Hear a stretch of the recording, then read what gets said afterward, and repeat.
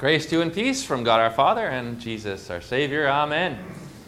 We're going through the Old Testament appearances of Jesus Christ in the days and ancient days of the Old Testament. Before he took on flesh and the Virgin Mary to be our Savior, Jesus, of course, is from everlasting to everlasting, right?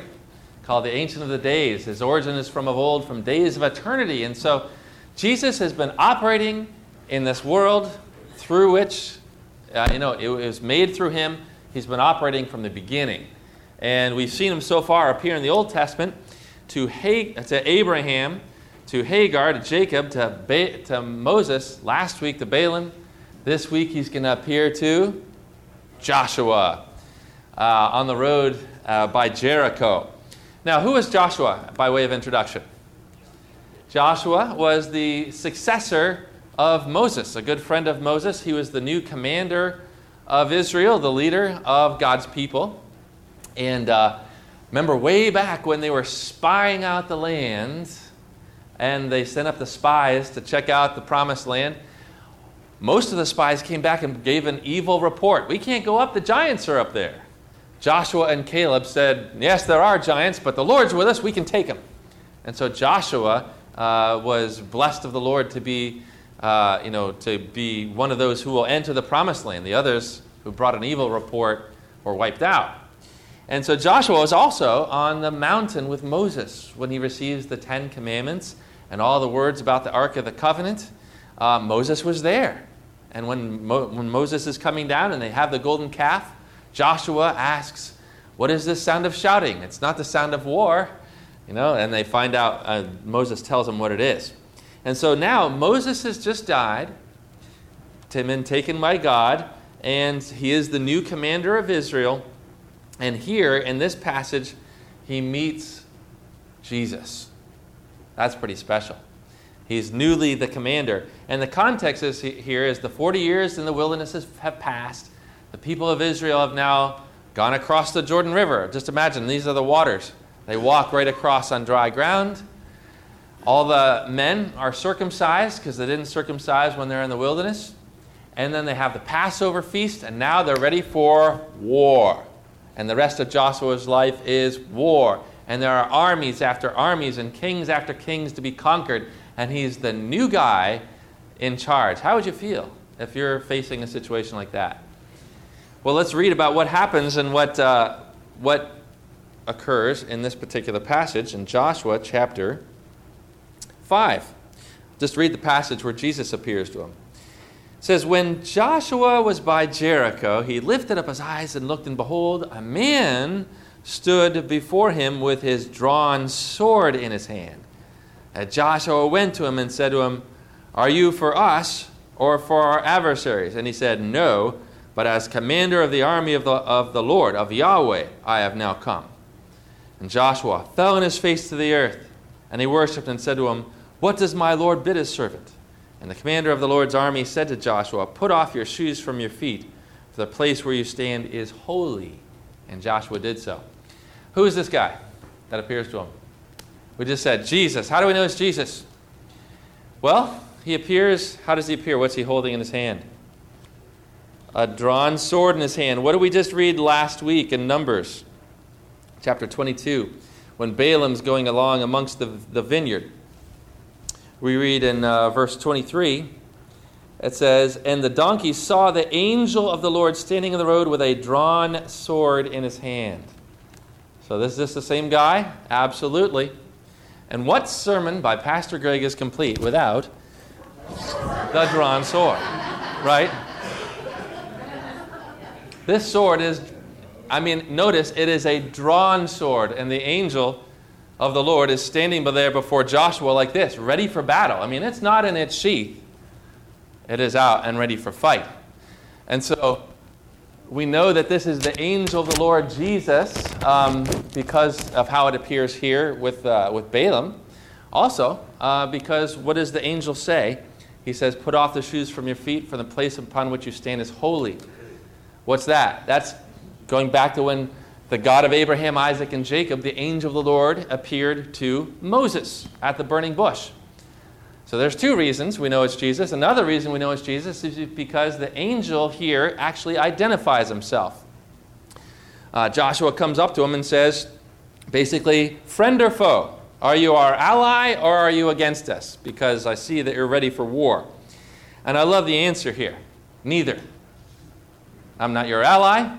I'm not your adversary, but I am your commander. Isn't that a great word? You know, and that's who he is. He's the commander of the army of Yahweh, of the Lord. So that is a beautiful word to speak to us that it is Jesus Christ who is here appearing to him. Now, this is a very strange meeting, I think, because what is Jesus' name in Hebrew? Joshua, Yeshua, right? So here you have Joshua meeting Joshua. Isn't that interesting? Joshua in the Old Testament is actually an image, a preview of what Jesus is going to be in the New Testament. And so you here have the real McCoy Jesus meeting the sort of warm-up, appetizer Jesus, right? And so what Joshua is going to do in his life is to be, his name, by the way, means God is Savior, Jehovah saves. His purpose is to conquer the promised land and lead the people. And what did Jesus come to do? To conquer and to lead his people to the promised land and to their inheritance. That's you, right? In fact, we're not wrestling and fighting, though, against people like Joshua did in his day in the small. We're wrestling against angels and demons and fallen principalities and such, and in the heavenly places. So Joshua and all those things happened here in the Old Testament, pointing forward to a superlative reality that we're living in under the greater Joshua, Jesus. So here Joshua meets Joshua. Joshua meets Joshua. And so I want to ask this question. Why? Why did Jesus do this? Wasn't he already with the people of Israel? Right? He was already before them. His sword was already drawn in his hand. Why did he appear? Was it for Jesus' benefit? So he could look in the mirror? No. The purpose was for Joshua, right?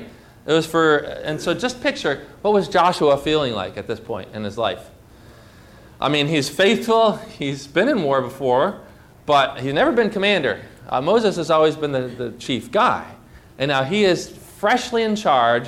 He knows he's got army after army after army, and 5 kings here and more kings over there, and they're all needed to be fought with giants in the land and fortified cities. How would you feel? Yeah, I'd be pretty afraid, even as Joshua. This great burden is too heavy for me. Even Moses said that at one point. This burden is too heavy for me. You know, the wonderful word here we get first off from Jesus is, you're not in charge. I'm in charge. I come as the commander of the armies of Yahweh, of the Lord. And so that's a beautiful word for us, I think. Number one, that Jesus says to us through this passage, you don't have to worry about all the responsibility I place upon you, because I'm your commander. I'm going to lead you. I'm going to teach you what you are to do. And in fact, that's exactly what happens, right? In the next chapter, Joshua chapter 6. Notice right after this happens, it says, now Jericho was shut up from within and without because of the people of Israel. None went out, none came in. And the Lord said to Joshua, see, I've given into your hand Jericho with its king and mighty men of valor. You shall march around the city, and all the men of war going around the city once. Thus you shall do for 6 days, etc. Then blow trumpets, shout, and the walls will come down. So if you're Joshua, you're like, what should I do? Oh, this is nerve-wracking. No, you don't have to worry. I come as commander. And I'll tell you exactly what you're to do. This is what you're to do. Does that comfort you, this word at all? That God is your leader? That you don't have to worry about how to get to heaven? You just have to follow what he says and believe in him? You know, sometimes I think of myself as a pastor. I'm like, how could I be a pastor? And the burden of the people, even though I only have a small church. You know, and I think, how can I do? And then the commander of the army of Israel comes to me as well. I don't see him like Joshua did, but he comes to me and he says, Greg, all you got to do is simply read them this word with a little explanation. Right? That's really all I got to do as a pastor, even though I bear the weight of responsibility as leader here. God really says, I'm going to be leading the people. You're just going to do what I say. And all you need to do is read my word, hear me and tell them what is written here with a little explanation along the way and help them to live it. That's pretty simple, isn't it? It takes a lot of the weight of the burden off, right? Same thing with you. And you're wondering how you're going to find your way through life. The commander of the army of Israel comes and says, I will lead you through this life. That's what he does, right? Amen? Amen. God's going to lead you to heaven. You don't have to find your own way. Jesus says, I'm the way and the truth and the life. Stick with me, kid. No one's going to come to the Father except through me. Follow me, cling closely to me, believe on me, repenting of your sins, believing on my work to save you from your sins, and follow what I say. Namely, love one another, right? This is the way to heaven. So that's number one. Number two, we learn here that Jesus comes to fight for us. And he comes as the commander of the armies of Yahweh. Who is that? The armies of the Lord. You might think he's saying, I'm in the command of the armies of the people of Israel. And that's true, right? But really, this word occurs in the Bible, Lord of hosts. You ever hear that? Lord of hosts. That occurs a lot of times. I don't know where I wrote it. But it's a lot of times. Many times. And that word for hosts is tsava, which means armies. Whenever you hear Lord of hosts in the Bible, that means he's the Lord of armies. What armies are we talking about here? Not just armies of people, although that's good too. The armies of angels, right? The elect angels. And so when Joshua was afraid here, he's getting ready to go, if he is afraid, he's getting ready to go and attack Jericho. What does he have is someone comes and says, I'm not here as your ally, I'm not here against you, I'm here with the armies of Israel, and we're going to lead and give it into your hand. That's a cool thing, isn't it? Remember the Old West movies where you always had that typical scene where you have the wagons in a circle and the homesteaders, and they're all fighting off the savage Indians, and they're almost upon them, and all hope is lost. We're almost out of ammunition. We got 10 minutes left or 2 minutes left. And what do you hear in the distance? And you're like, we're saved. Reinforcements are here. The army's arrived, right? You ever feel like that in your life? Like you're in the wagons are in a circle. You're running out of ammunition. How am I going to face this, whatever I'm facing? Well, the commander of the army of Israel says, I come here as the commander of the armies of Israel. The reinforcements have arrived. I'm going to give the victory into your hand, and I come with the troops of heaven.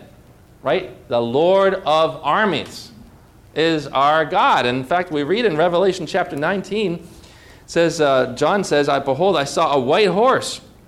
He who sat upon it is called Faithful and True. And in righteousness he judges and makes war. This is Jesus. His eyes are like a flame of fire. On his head are many diadems, many crowns. He has a name inscribed which no one knows but himself. He's clad in a robe dipped in blood, and the name by which he's called is the Word of God. And the armies of heaven, these are angels, arrayed in fine linen, white and pure, followed him on white horses. From his mouth issues a sharp sword with which to smite the nations. He's King of kings and Lord of lords, etc. So, in your present distress, or if you are surrounded and you feel like your wagon train is being attacked and you have no ammo left to face it, what hope do you have today? The commander of the armies of Israel, the reinforcements, are here to help you, right? That is the elect angels. Remember that scene with Elisha in 2 Kings 6, where the armies of Syria come to get Elisha because they're sick that he keeps knowing what the king says in his bedchamber and gives up all of the plots and schemes. Elisha says, every time he whispers something over there in secret, I know it, and I tell the king of Israel, and he evades the armies of Syria. So he's like, let's get this guy. Sends his army down there to capture one man, and the servant of Elisha gets up early in the morning, sees the army of men with horses and chariots around the city. Oh no, master, what shall we do? Don't be afraid, says Elisha. For those who are with us are more than those who are with them. What do you mean I don't see anybody? Opens his eyes. Oh Lord, open his eyes. And then he opens his eyes, and the young man saw, and behold, the mountain was full of horses and chariots of fire round about Elisha. Who's that? Angels. These are the armies of heaven, elect angels. We're not down here on this wagon train by ourselves, friends. The cavalry is all around us and is there at the beck and call of the commander of the armies of Israel to defend you, right? Didn't Jesus say when he was about to be betrayed, don't you think that I could command and bring 12 legions of angels here? But nevertheless, I got to go and do what the Father has bid me to save the world. But he can command them. He commands them. And he commands them for us. And guess what? Jesus is walking before you with a sword that is drawn. It's not in its sheath. It's drawn. And he's ready to do battle to defend you and lead you in your battle. Do you fight as well? We're called to fight the good fight of the faith in this world. Right? We're not called to get to heaven by just sit on our duff and let him sort of bring us there in the caboose. You know? We are called to conquer with the sword of the Spirit, the Word of God, putting on all the gospel armor. But we have the confidence that he is the commander of the armies of Israel. The elect angels are about us to deliver you. Do you believe that? You think there are angels in this very room today? We know the commander of the armies of the Lord is here because he says, wherever two are gathered, there I am. They're gathered in my name. Do you think there are elect angels? Where are you? Gabriel, Michael, we know two of their names. But they're, you know what the Bible says in Revelation? The angels are numbering myriads of myriads and thousands of thousands. Great and mighty angels, like the ones at the tomb. Remember, they had the appearance like lightning, and men just fell down before them when they saw them. So powerful are these. They're our friends. You know? They're for us. In fact, are they for us or against us? They're ministering spirits sent forth to serve those who are to obtain salvation. Hebrews 1:14. So you got great things in your corner. You got the cavalry, friends. Let's stop being afraid about the things that we face. And in fact, thirdly, Jesus here comes to assure Joshua of victory, right? I am here with power to deliver you, and I'm going to tell you exactly what to do. I've given it into your hand, he says. I have delivered it to you before you even fight. They're yours because I have the power. Just like he said in the gospel lesson today, I give you power to tread upon serpents and scorpions. What are serpents and scorpions, by the way? Real snakes and scorpions? No, demons, right? Jesus says, even the demons are subject to you in my name. But rejoice that your names are in heaven. But we get to tread on those things. Even little puny, mortal man gets to crush angelic fallen spirits under our feet because the commander of the armies of Israel, of Yahweh, puts them into our hand and gives us the power. Let's take hold of that power, church, that he has assured us of victory. And Jesus, Paul says, always leads us in triumph, and through us spreads the fragrance of the knowledge of God everywhere. We're the aroma of life to life among those who are being saved, and of death to death among those who are perishing. But he always leads us in triumph. Say always. And triumph. And the Lord, it says, delights in his people, and he adorns the humble with victory. He adorns the humble with victory. He adorns his people with triumph. And so he has done this for you, especially all by himself as the greater Joshua. Amen? In the cross, he stood against Satan and all the angel hosts of the enemy by himself, because he's commander of the armies of Israel, and he slays them with the breath of his mouth. And he'll destroy the Antichrist by his appearing and his coming. And so never forget that our God is a God of compassion, gentleness, love, mercy, tenderness, quietness, but he's a God of war at the same time. In righteousness, he judges and makes war. He defends his people. He leads his people. He gives us the victory in the forgiveness of our sins through his cross and resurrection. And so you are a victorious people. Let's march out of here today singing those songs of victory with loud shouts of joy, for the shout of a king is amongst them. Amen. In Jesus' name.